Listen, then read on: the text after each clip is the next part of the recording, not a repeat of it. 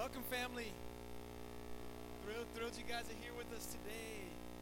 Goodness, God is so good to us, and I'm just, blessed to be here with you guys. It's an exciting day for us for a number of different reasons. We are going to be doing a little bit later in this service, towards the end, we're going to be installing and officially introducing to you guys our new elders here at the Brook. We're super excited about that.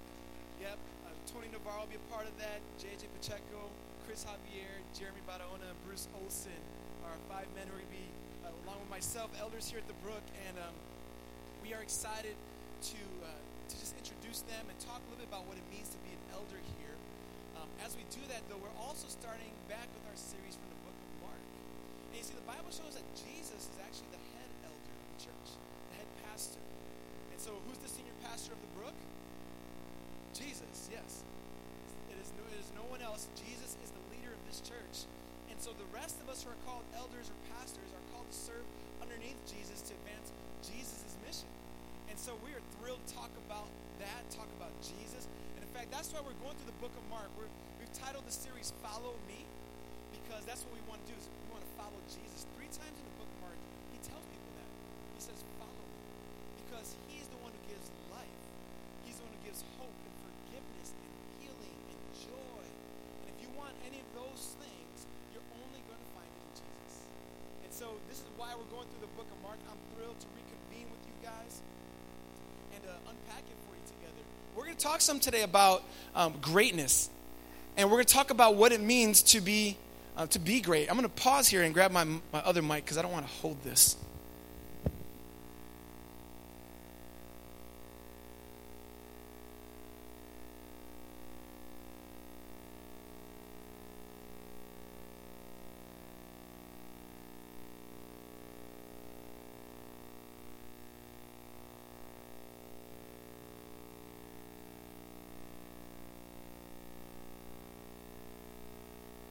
With the handheld. All right. Yeah, be careful what you ask for, Tony, or what you offer to do, brother, man. So we're going to unpack from the book of Mark today, chapter 10, and talk about, again, greatness, because there's a lot of confusion in our society about what it means to be great, what it means to be someone who is prominent. And in fact, Jesus' followers oftentimes get this mixed up. They get confused about what it means to follow him, what it means to serve him. And in this passage we're going to look at in Mark 10, he's going to really turn things upside down. He's going to teach them that their perceptions of prominence are misguided.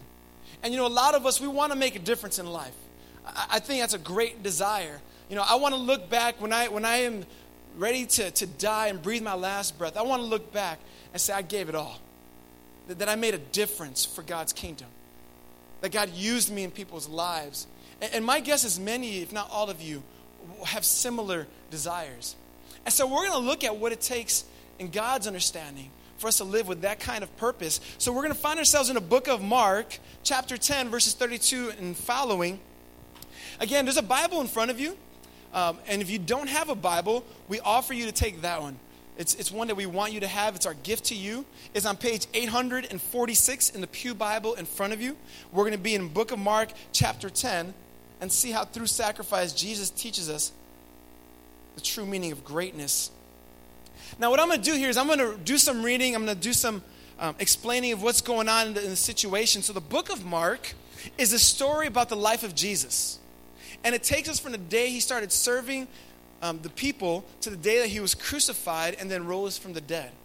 And throughout the book, we see what it means to follow him. We see the ins and outs, the failures of God's disciples, and the successes of others. Now, what I love about this book is that there are a lot of people who fail in the book. And when I read that, I oftentimes see myself in there. And I'm grateful that God didn't say, I'm done with you, move on to the next person. But we see him taking their failures and using them as teachable moments. And the truth is, all of us are finding ourselves at different times. We're confronted with our own failures. But it's beautiful to know that our God doesn't give up on us. And he uses these opportunities to teach us the truths. What's also neat in the book of Mark is the people who oftentimes succeed go unnamed. We just don't know who they are. We're told he's a demon-possessed guy. We're told that he was the paralytic, the blind man. And every so often we're given names, but by and large we're not. And again, that reminds us that, the truth is history is going to forget most of us, if not all of us.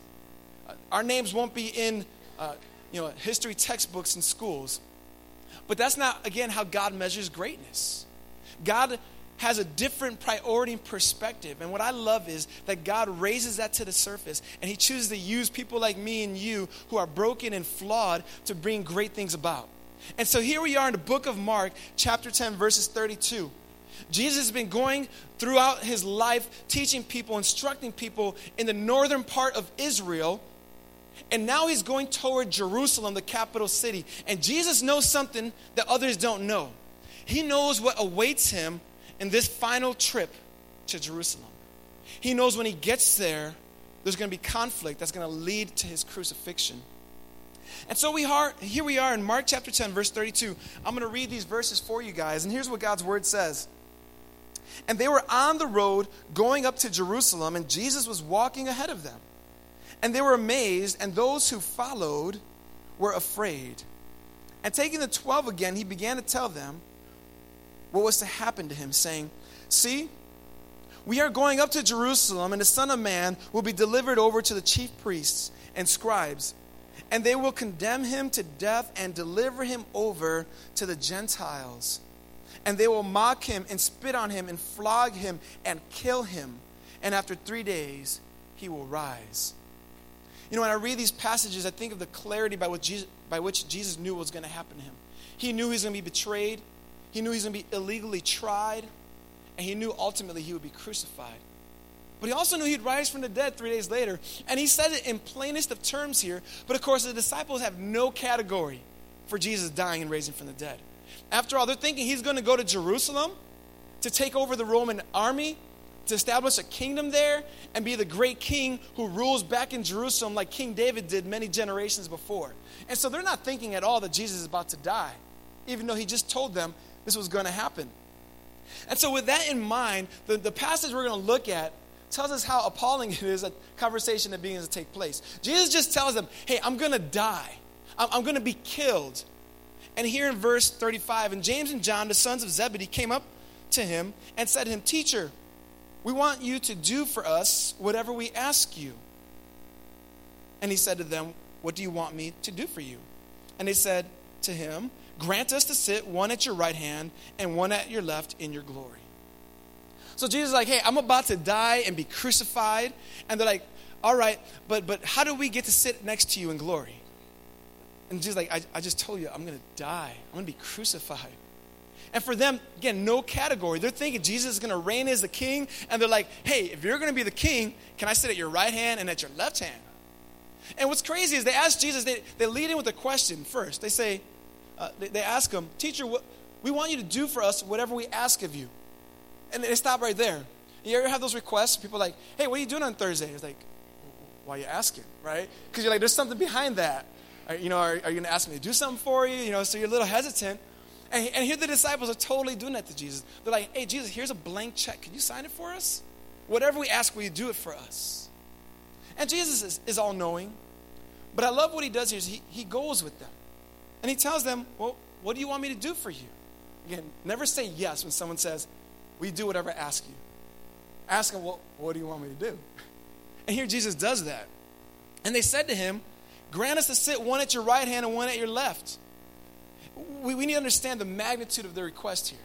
They're like, Jesus, we acknowledge you're going to be the king. You're the center of attention, and we're totally cool with that. But we know you have a right side and a left side. The right hand person next to the one on the throne is a person of greatest prominence next to the person on the throne, and the person on the left is third. And so they're like, Jesus, we don't want to be number one. We're good you being there. But can we be number 2 and 3? Let us be the top 2 dogs in your kingdom after you. And what Jesus does here, he could have rebuked them saying, you are out of your mind. He could have told them, you selfish, good for nothing, fool of yourself, and on and on and on, and all of it would have been justified.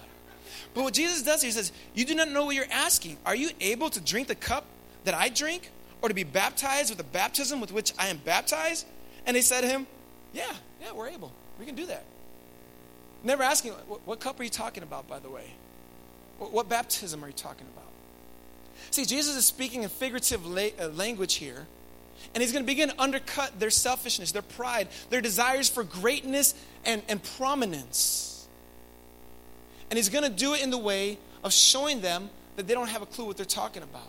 What's remarkable here is Jesus asked them in verse 36, what do you want me to do for you? Jump over to verse 51. Verse 51, Jesus said to him, what do you want me to do for you? You see, there's two stories back to back. The first story is the one we're looking at. The second one is the story of a blind man named Bartimaeus that Tony read for us earlier.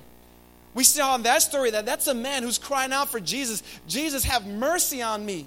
I'm dirt. I got nothing. Help me. And Jesus says, what do you want me to do for you? He says, give me sight. I want to follow you.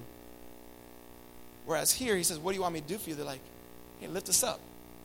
Give us recognition. They sought fame where Bartimaeus sought faith. And here, Jesus is going to undercut their request, and he brings up this cup to drink in his baptism. Now, it's important for us to think about this because Jesus isn't simply saying, hey, here, I got a cup of water. Can you drink from this too? No, the cup in the Old Testament symbolizes a number of different things, but one of the most prominent themes is a cup of God's wrath. It is God's judgment. God says, I'm pouring out my cup on my people who've rebelled. He's not saying I'm going to give them a big hug. He said, my wrath is coming against them for their rebellion. And here Jesus is saying, can you drink of that cup? Can you embrace God's wrath? That's the cup I'm going to drink. If you remember, Jesus in his last moments is in a garden called Gethsemane. And he's there praying with Peter, James, and John. James and John, these two guys. He's there praying with them. And Jesus' sweat became blood because of the pressure he was feeling. And he says, Father, if it be your will, let this what? Cup pass from me. Jesus wasn't so much afraid about the torturing he'd undergone. He was going to be tortured. But the way Jesus felt was that he was going to be rejected by his heavenly Father. God's wrath was going to be poured on Jesus at that cross. And Jesus felt that weight. And he's looking at James and John saying, are you going to be able to drink of that cup? Or are you going to be able to be baptized with the baptism that I'll be baptized with? See, when Jesus was baptized, so to speak, he took the sins of the world and went underground for us. He took the weight of our sin upon his shoulders. And basically what Jesus is doing here, he's saying, James and John, you want to sit at my right hand and at my left hand. Are you ready to suffer? Are you ready to suffer? Because that's God's pathway to greatness. And so he tells him here, are you ready to do this? Verse 40, but to sit at my right hand and at my left is not mine to grant, but is for those for whom it has been prepared. God has a plan. He knows who's going to be at Jesus' right and left hand in glory. In verse 41, and when the 10 heard it, the other 10 disciples, they began to be indignant at James and John. So here we have James and John, these two brothers. They want the top seats in God's kingdom, but they're two of the 12 disciples, just 10 other guys. Can you imagine how awkward that is? So the 10 disciples are there, and James and John are like, hey, man, this is our chance. Go to Jesus. Hey, Jesus, can we sit at your right hand and left? And the other guys are like, are you serious?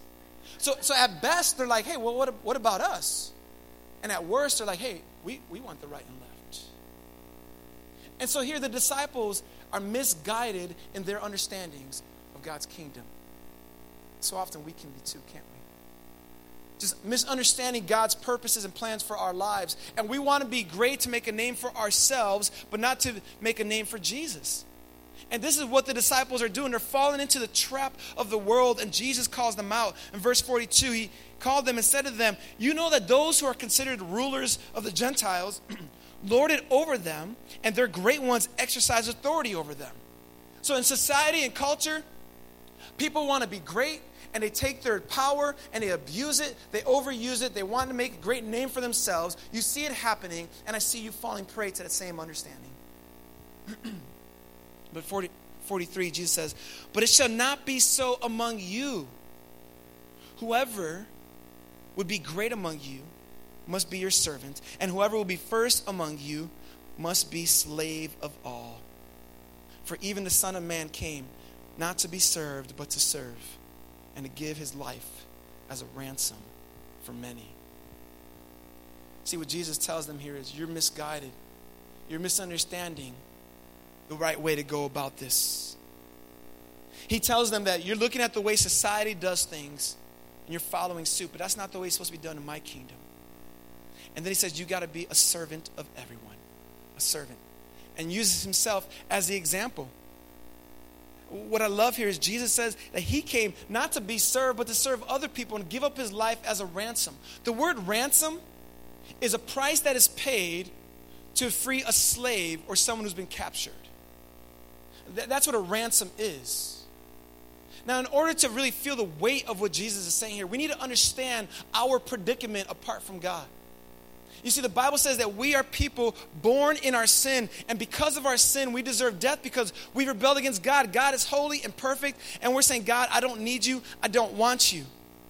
And what Jesus is saying here is you need help. You need someone to pay that penalty that you deserve.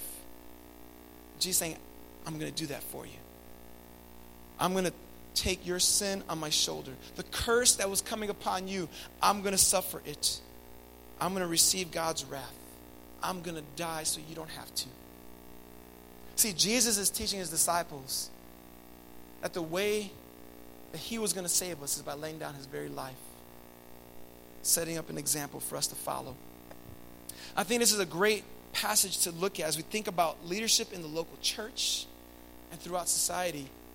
You see, in the local church, God is calling his leaders to be servants. When we want to be leaders in a church, in order to lift up our names, we're misguided. We're falling right into the trap that James and John were stuck into. And Jesus is saying, look no further than me. I put my life down for you. Well, James and John get a rightful rebuke. But if we had time, we could look into their lives and realize that they understood it. You see, James and John indeed would drink of that cup and be baptized with that baptism. James was the first of the 12 disciples to be killed for his faith. Acts 12 tells us about that time Herod the king laid violent hands on some who belonged to the church. He killed James, the brother of John, with a sword. You know, as you read the book of Acts, you come to that and your heart just sinks all of a sudden like, wow, Jesus wasn't kidding, man. The cost is high of following him. But it was worth it. John was arrested.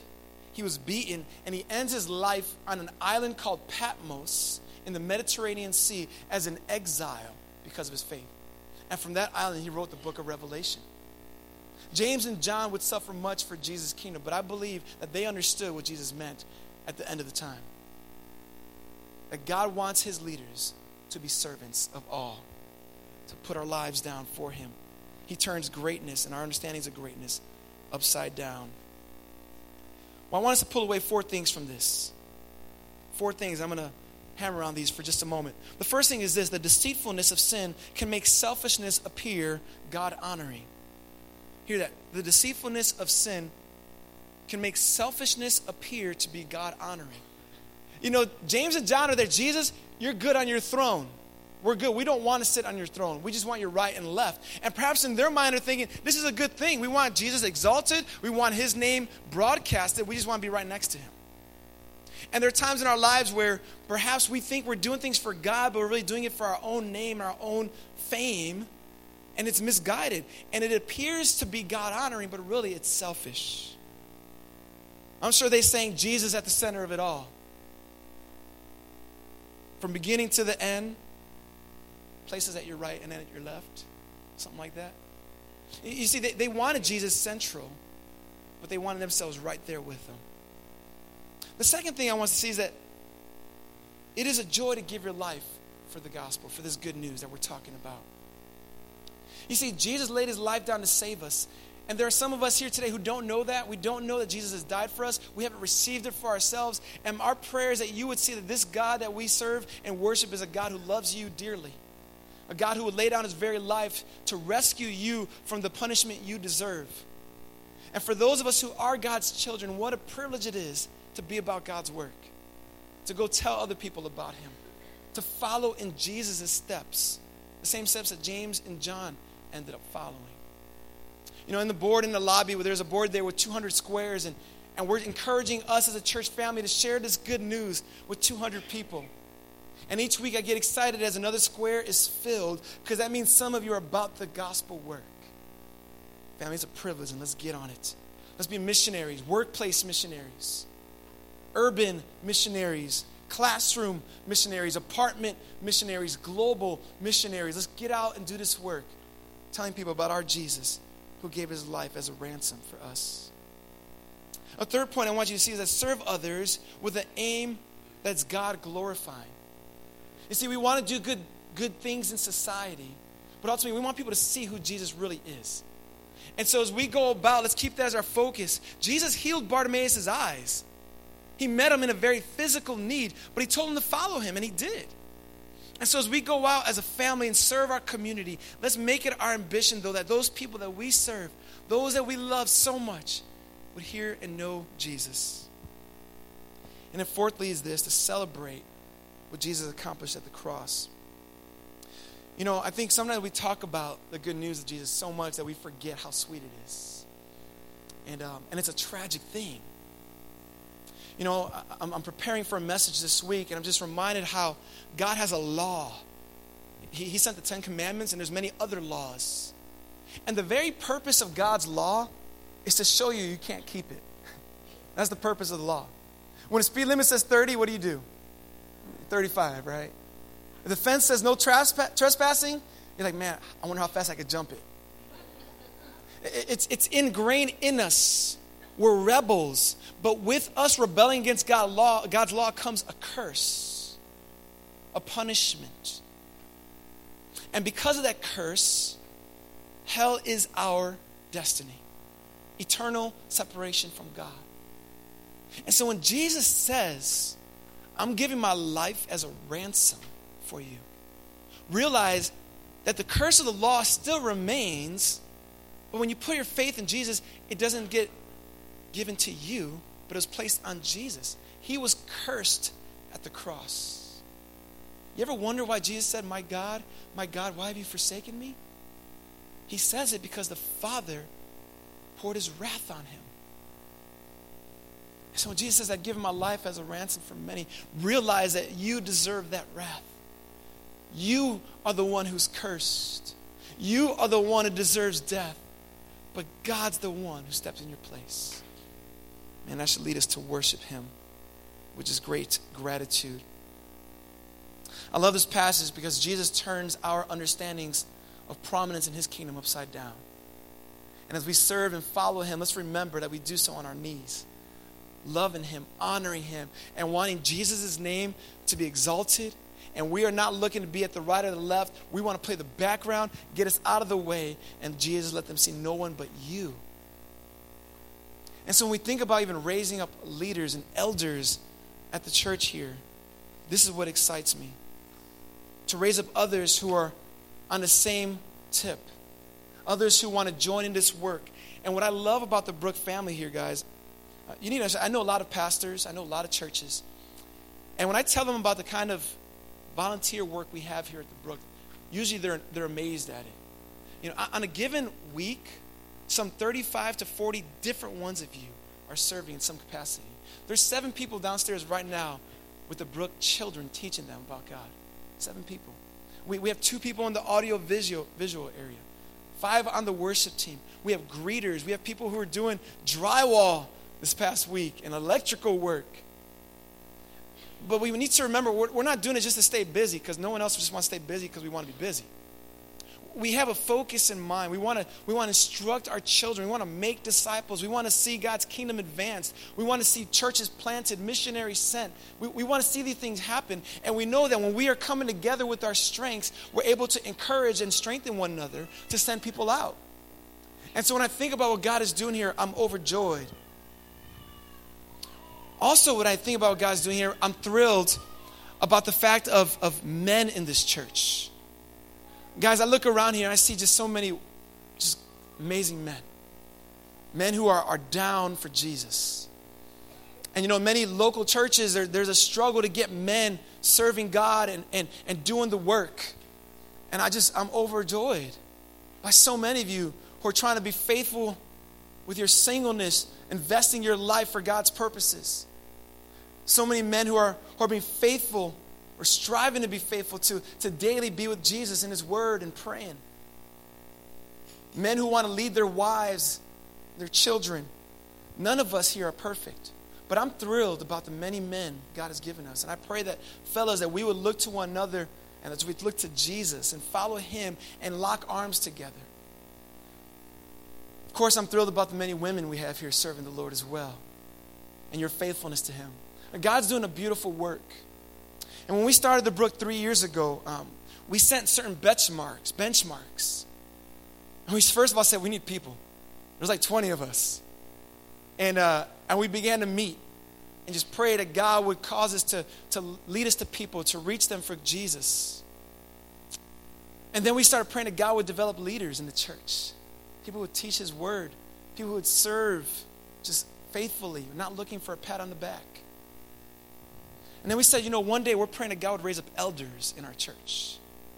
Men who would stand in the gap as pastors. And we just thought, God, we don't know how long this is going to take. We don't know what's going to happen. We're just going to trust you. We're going to go with the flow. And I'm just consumed by the idea that there's so many men who are loving God here. And so I'm just thrilled about it. But we as a church have come to a place where I've chosen 5 elders to come and serve alongside of me as elders in this church. And I've mentioned them already to you. I want to give you a brief background about each of these guys who have their desire to be, as Jesus said, lay down their lives to serve Jesus and to walk with you guys. None of these guys are seeking a title. In fact, not much is going to change from what they're already doing, except maybe have another meeting every month. These guys are already rolling up their sleeves, as so many men are doing here at the Brook. Jeremy Barona and JJ Pacheco, they were sent from Good News Bible Church, our previous church, where I was at as an associate pastor. And they were sent with the church's blessing to come here and help us start the Brook as leaders here.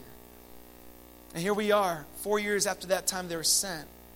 And I'm thrilled that they're going to be joining us as elders on this team. They've been faithful brothers to me, who've been with me alongside of me during the ups and the many downs these past 4 years. When we got here, we met a guy named Chris Javier, who at the time was dating his girlfriend Valerie. And to see Chris, he just got a new nickname, by the way, flourish as a man of God over these past 4 years. And not just a guy who's serving, but a guy who wants to lead, who's hungry to walk with other people. It's a joy to invite him on the elder team. Well, Tony Navarro pastored Kaleo Church for many years, faithfully making disciples, tried and tested and true. And Kaleo joined with us a year after the Brook started, not even a year, about 10 months in. And what struck me about Tony is frequently he would tell me one message. He said, Eric, I'm here to serve you. What do you need me to do? Whatever you need me to do. Gladly play in the background, but at the same time, a man of gifting who's hungry to lead God's people. And then there's Bruce Olson. Many of you may not know, Bruce was Erica's principal in elementary school, and JJ's as well.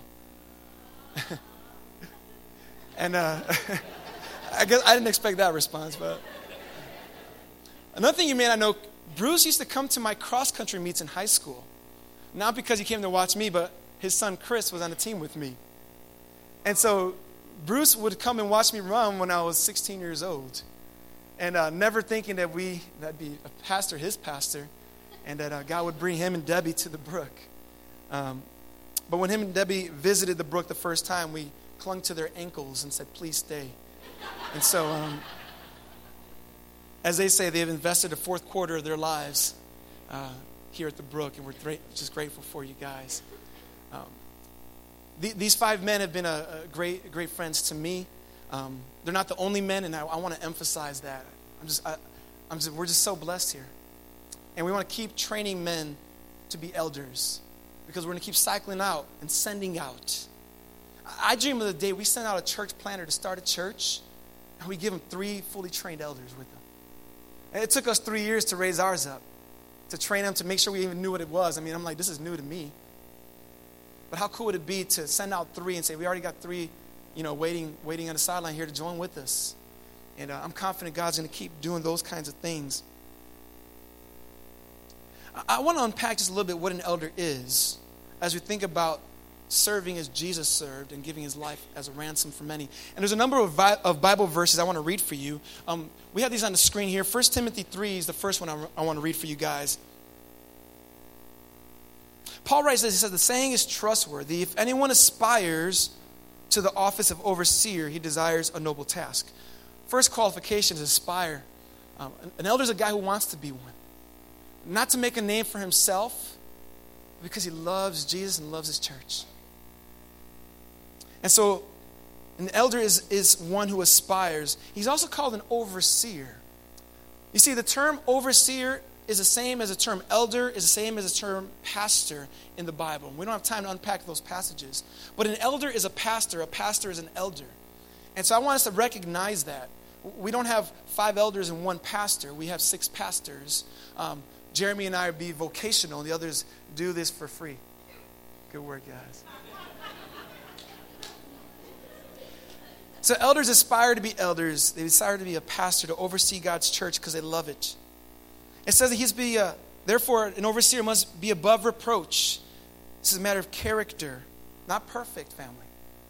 Don't ever hold us to that standard. We will fail you today.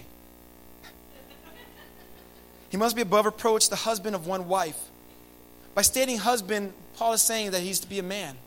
And we at the Brook believe that pastors are called to be men, or men are called to be pastors. And the office of pastor is for men.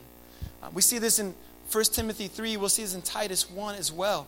And that's our conviction that God has given men and women complementary roles in his kingdom work and in the household and throughout society. And he's given men this call to be leaders in the church as pastors, not because we're better than or more qualified, but because that's how he made it to be. And just as it is in the home, as husbands are called to lead their families and wives are called to submit to their own husbands, we see a beautiful thing where a husband sacrificially loves and a wife respectfully submits to and honors their husband. We see a beautiful interchange. In the same way God has designed that in the local church. So this is why we have men as elders. He's to be a husband of one wife, sober-minded, self-controlled, respectable, hospitable, able to teach. Not a drunkard, not violent but gentle, not quarrelsome, not a lover of money. He must manage his own household well, with all dignity, keeping his children submissive. For if someone does not know how to manage his own household, how will he care for God's church? He must not be a recent convert, or he may become puffed up with conceit and fall into the temptation of the devil, like we saw with James and John. Moreover, he must be well thought of by outsiders so that he may not fall into disgrace, into a snare of the devil. So these brothers, as I mentioned, they're not perfect, but we've walked with them. We know their character. I've walked with them. I know them. I know their character. And these are things that we've seen in them. There's also a passage in Titus chapter 1, verses 5 through 9. I'm going to read only sections of it. But it says, this is why I left you in Crete. Paul's talking to Titus at this point. So that you might put what remain into order and appoint elders. Notice the word's plural, elders, not an elder. Elders in every town as I directed you. And there were churches in every town. Our belief is that God has given elders to lead the church. Not one pastor, not one leader, but a multiplicity of leaders, multiplicity of elders to do that. I'm excited about it because for me, I know that I have other men who are going to be in the deepest of trenches with me moving forward. Not to say again that I've been alone, because I haven't been. But there's a uniqueness that comes with the role of a pastor.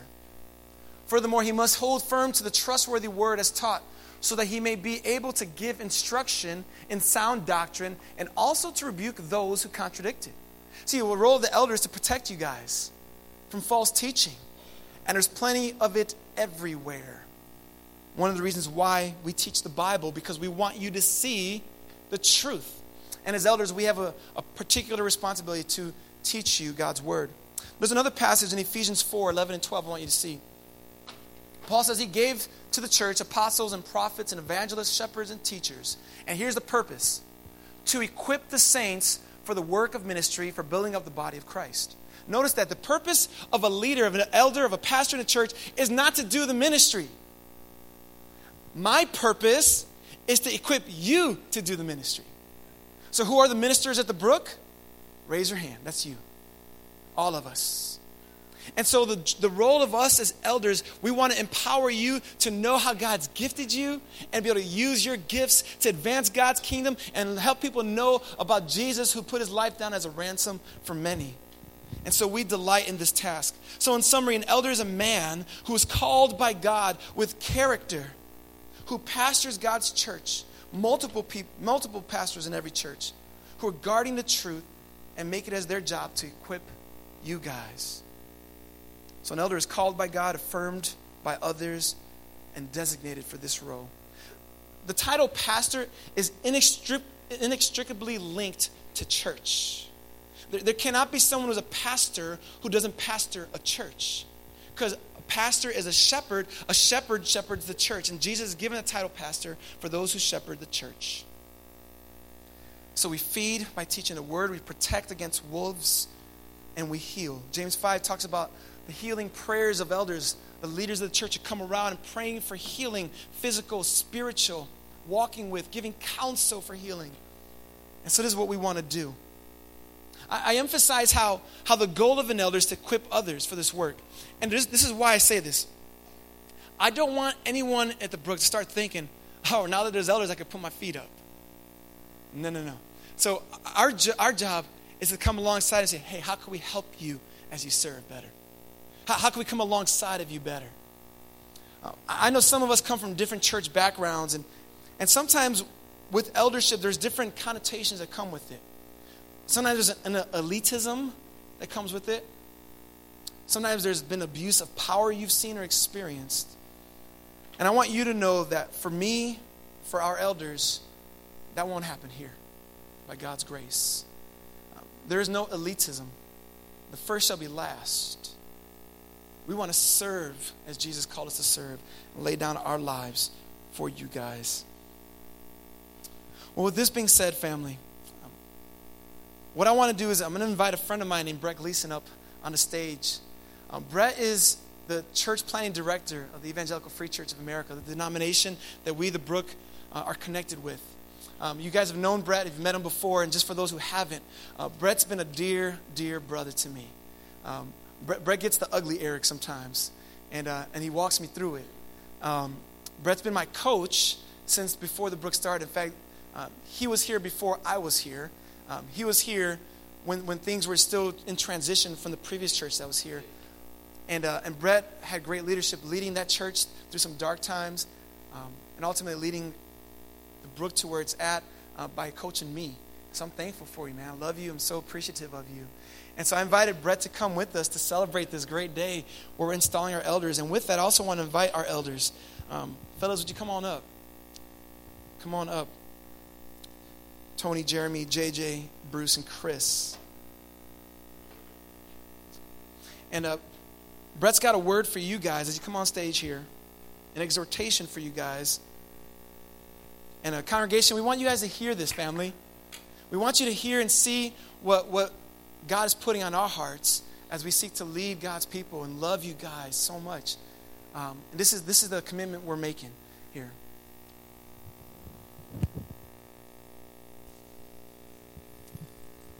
Well, good morning, Brook family. It's a joy to be with you and a joy to be on stage with these men. And today, I believe, is both a joyous day to accomplish what God has done, but there is a bit of somberness in it as well. Because the weight of an elder, the role of an elder, there comes a certain weight with that, a certain responsibility that we have for this church. And as we celebrate what God is doing in your life and the life of the Brook, I want us also to pause and reflect upon the seriousness of the role of an elder in the local church. And in 1 Corinthians 11, Paul writes, "Be imitators of me as I imitate Christ." In other words, follow me as I follow Christ. And today, this congregation is committing to follow your leadership as you follow our Lord and Savior. And they do that because they see in you the qualities of an elder that Pastor Eric read from. The qualities of being above reproach. And remember that your role as an elder comes from who you are before God and the work He's doing in you not because of necessarily any skill you have. And so to be faithful elders, you need to watch your life and your doctrine closely. How you live is an example to this congregation, to the community around, because when you're out and about, you represent the brook. You're elders of the brook, and more importantly, you represent Jesus Christ. And to watch your doctrine, be rooted in God's word, be diligent students of it. And you get to do that both individually in our homes, but also collectively together as elders. And I also ask that your love for Christ and your love for this church and your love for the community would lead you not to be elders who play it safe. We are not here to play it safe, church. Jesus says that we are to storm the gates of hell. And you are to lead this congregation as we storm the very gates of hell.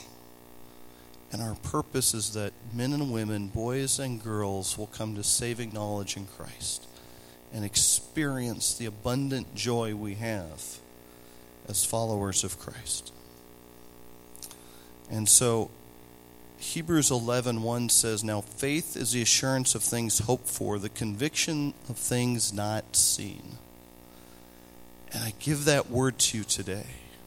What is God calling the brook to be? And how will he use the brook to advance the gospel and to build his church in this community? And so I come to you with some questions. I believe you've at least read these. And just give your response at the end if you would. Will you be faithful in the discharge of the responsibility entrusted to you as an elder, depending on God for wisdom and discernment in making decisions in accordance with his will for the brook? Will you seek to advance the kingdom of God, setting aside personal interests and ambitions, making every effort to keep the unity of the Spirit and the bond of peace? Will you serve this congregation in humility and love, seeking to minister to others as Christ's servant? Will you pray for this church often, both in your personal prayer time and when gathered together as elders? If so, say, "I will." So I encourage you to take those words to heart and just to continue to live your life by faith, deeply worded in the Word of God, seeking his face through prayer, and leading this congregation so that more and more people can come to know and love Jesus Christ. Thank you, Brad.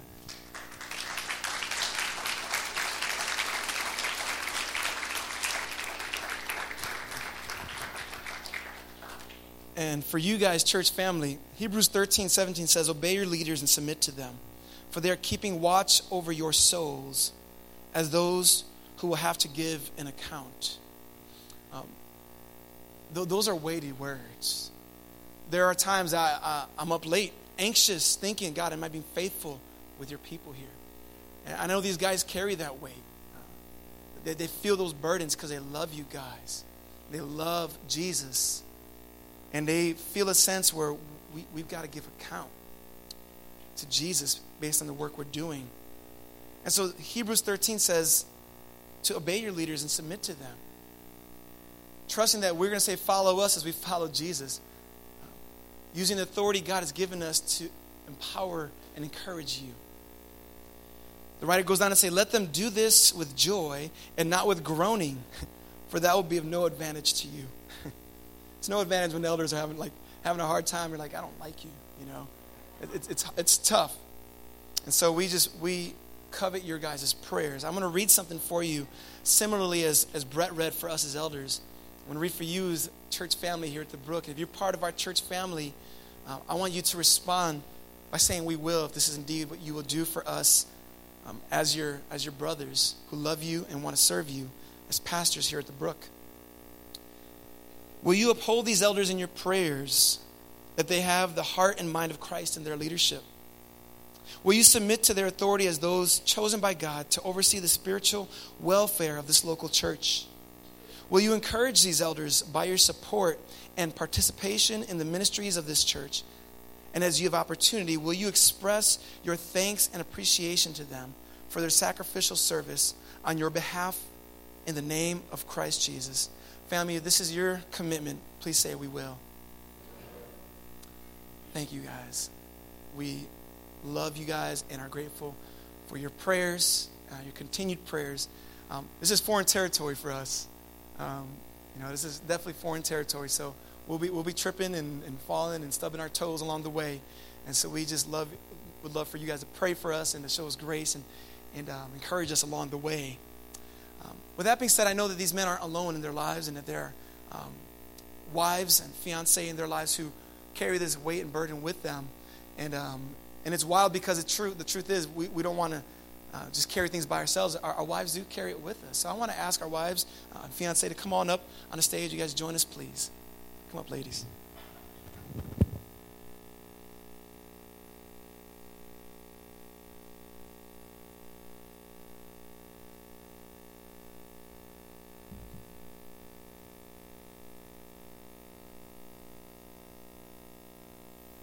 So ladies, I'm just grateful for you. I know you are tremendous supports and encouragements to your husbands, and we know it's no easy task to be in that place. I do want to say Debbie Olson is in Texas right now at a conference, and misplanning on my part. I take the blame unknowingly. And so I know she regrets not being able to be here, but that was my fault. So I know her heart is to be here. I know you wives carry the weight with us, and you see, Brett sees the ugly me, and Erica sees the uglier me, and that's the case of thing for all our wives, and so we're grateful for you. We want to pray for you. Brett's going to pray for you. I want to pray for you. And congregation is just a way of solidarity. If it's indeed your prayer, would you just extend your arm in our direction by saying, "Hey, we embrace this." It's an amen to this prayer. There's nothing magical. There's no fire coming out of your fingertips here, but it's in our hearts saying, "Yes, God, I believe this." Yes, let's rise to our feet and do that. Thank you. Let's rise to our feet.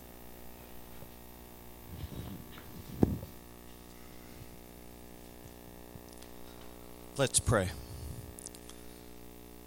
Dear Father God, I thank you for Eric and Chris and JJ and Jeremy and Bruce and Tony and the wives that are by their side. We pray for their families. Protect them from the arrows of the evil one. Lord, help them to persevere through the difficult times that life and ministry can bring. Lord, we ask that you would give the elders both wisdom and faith to lead this congregation. We don't want the gospel to be hidden. We want the gospel to be proclaimed from the mountaintop, that many would come to know Jesus. Lord, would you bring revival to this community and use the brook and the leadership of these men for your purpose, for your good purpose. Lord, we pray for their marriages. We pray that they would be strong and vibrant, reflecting the love that Christ has for his church. In Christ's name, amen. And Father in heaven, we as families want to really honor you with our lives, and God, we know there's a great gospel work to be done, and we want to continue it, Lord. We want you to be exalted among us, God. Lord, I pray for the women on the stage right now. Lord, I know that they carry the weights. They carry the burdens. I lift up Erica. Lord, you lift up Val and Sinette and Janina and Debbie and Limati, God. Father, I pray that they as women would just trust you, God, with the details of their lives. Not feel that there's any sort of, fresh pressure on them in a way that they shouldn't bear. Lord, we know that just kind of comes with the territory. But I pray that we as a family would know how to pray for these women not to place them on a pedestal either, God, not to, Lord, just to overwhelm them in other ways, but to really see them as just fellow sisters, Lord, in this gospel work you called us to. Lord, we pray that you continue to raise up leaders here. You'd multiply them, Lord.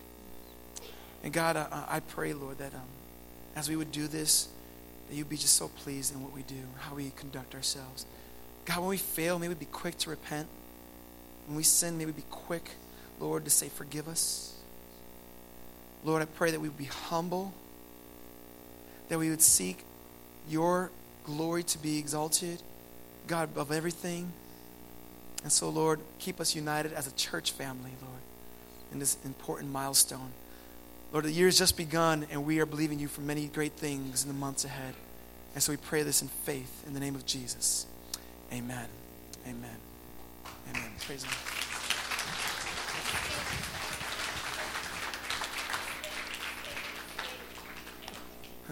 Maria's a photographer. Here we go. Yes, sir.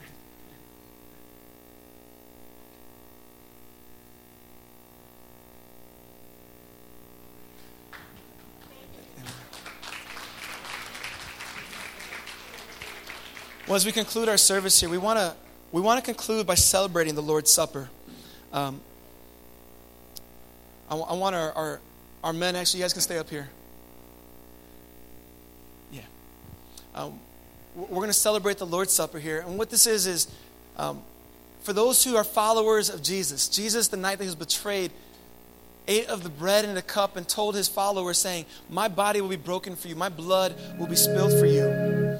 And so what we do when we celebrate this every month at the Brook, we're acknowledging that Jesus died for us. And we're affirming that death and resurrection on our behalf. So if you are a child of God today, we invite you to eat of this bread and cup with us. Once it's passed out, we'll eat of the bread and drink of the cup together. So don't eat it just yet. You can open up the package there. And as the bread and cup are being passed out, I want us to remember what we talked about, how Jesus was our ransom. He paid the price of our sin. And take this moment to just pray. Pray in your hearts, thanking Jesus for what he's done for you, confessing your sin to him, asking for healing and wholeness. I believe firmly in my heart that as we take of the bread and cup by faith, that God nourishes us, our soul, by faith.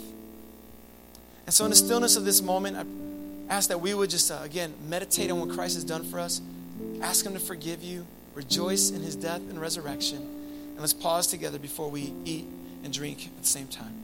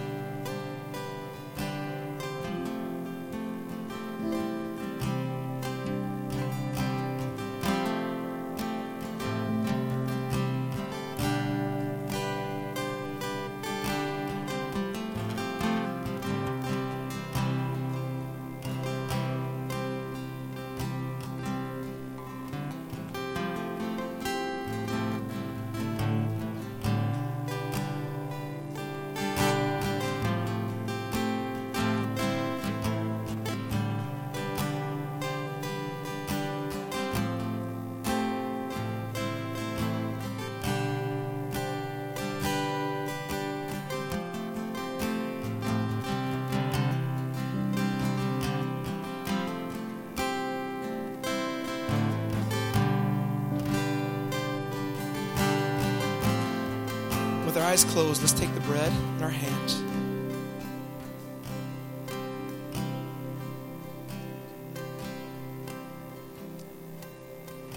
Jesus, I remember, Lord, in your word as it says, this is my body broken for you. Lord, this is how you gave your life as a ransom.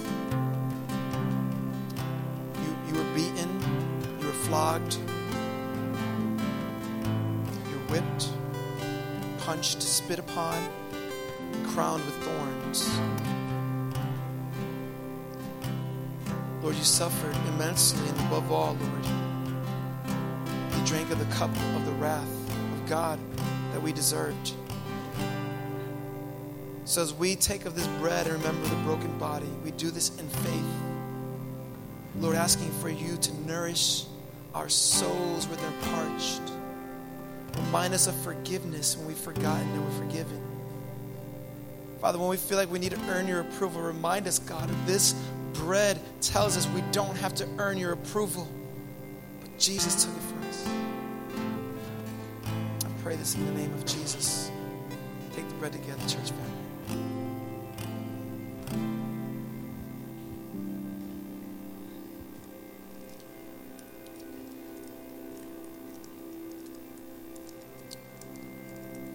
And Jesus, in the same way, you took the cup. And in my mind's eye, God, I reflect on that moment when at the cross, the soldier took a spear and punctured your side, Jesus. Blood and water flowed to show that indeed you had died. You had told your Father, into your hands I commit my spirit. Breathed your last. That death, that blood,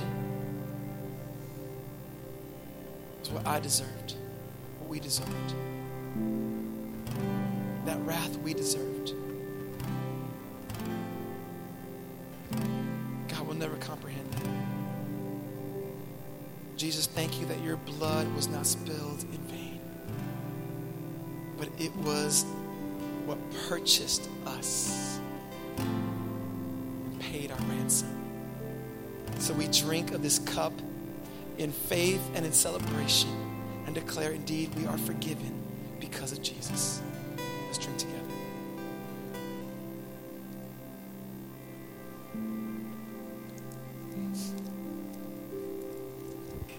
Indeed, Father,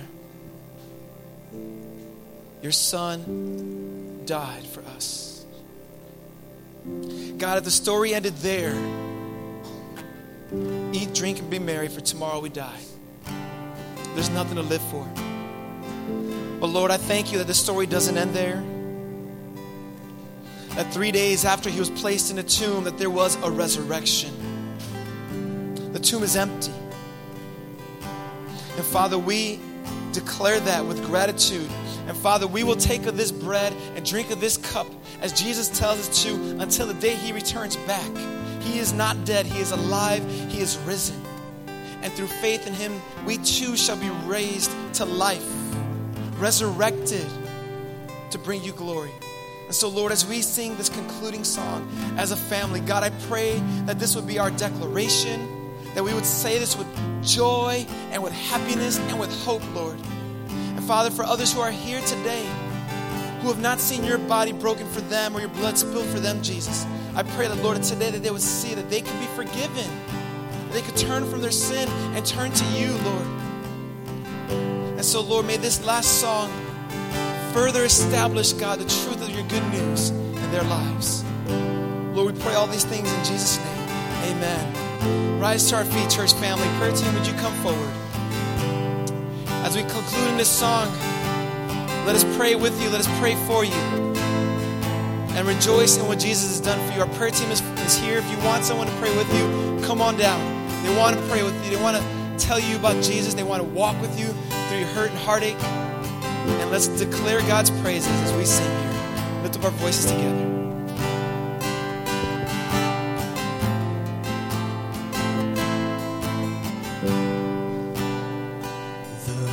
that once was crowned with thorns is crowned with glory now.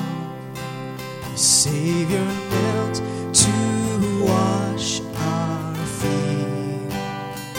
Now at his feet we bow.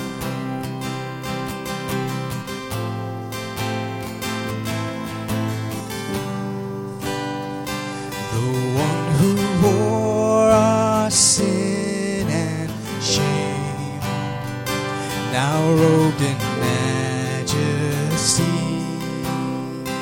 the radiance of perfect love now shines for all to see.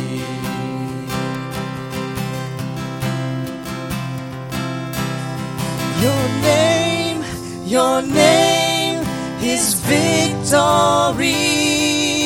All praise will rise to Christ our King. Your name is victory. All praise will rise to Christ our King.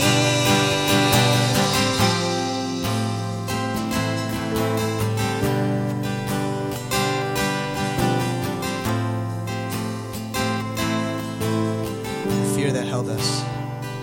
The fear that held us now gives way to him who is our peace. His final breath upon the cross is now alive in me.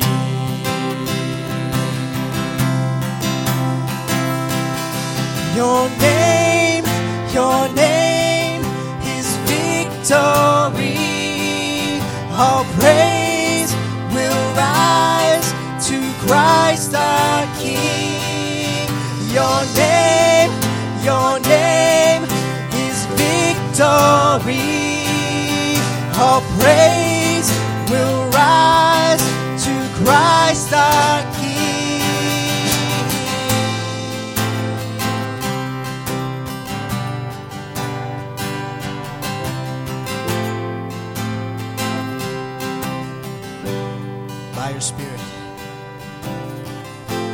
By your Spirit I will rise from the ashes of defeat.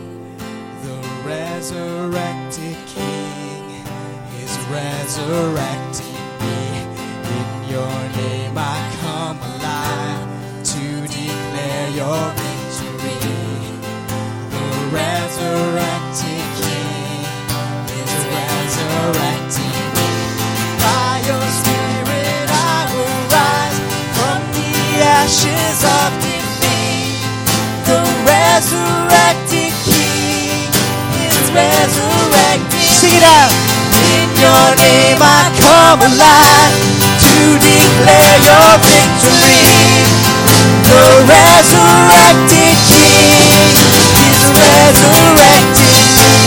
By your Spirit I will rise from the ashes of defeat. The resurrected King is resurrecting me. He has defeated death. Come alive to declare your victory. The resurrected King is resurrecting me. By your Spirit I will rise from the ashes of defeat. The resurrected King is resurrecting me. In your name I come alive to declare your victory. The resurrected King is resurrecting me. Yeah. He's resurrecting.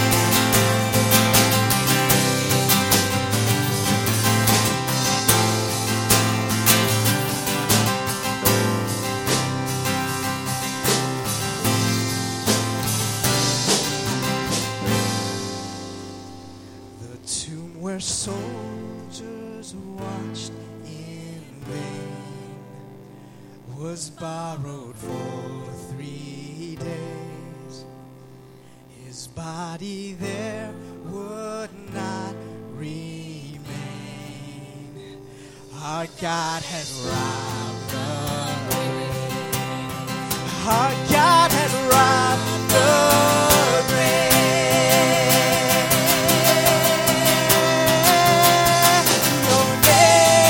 Your name is victory. All praise will rise to Christ the King. Your name is victory. All praise will rise to Christ the King. By your Spirit, I will rise from the ashes of defeat. The resurrected King is resurrecting me. In your name I come alive to declare your victory. The resurrected King is resurrecting me. By your Spirit I will rise from the ashes of defeat. The resurrected King is resurrecting me. In your name I come alive to declare your victory. The resurrected King is resurrecting me. Yeah.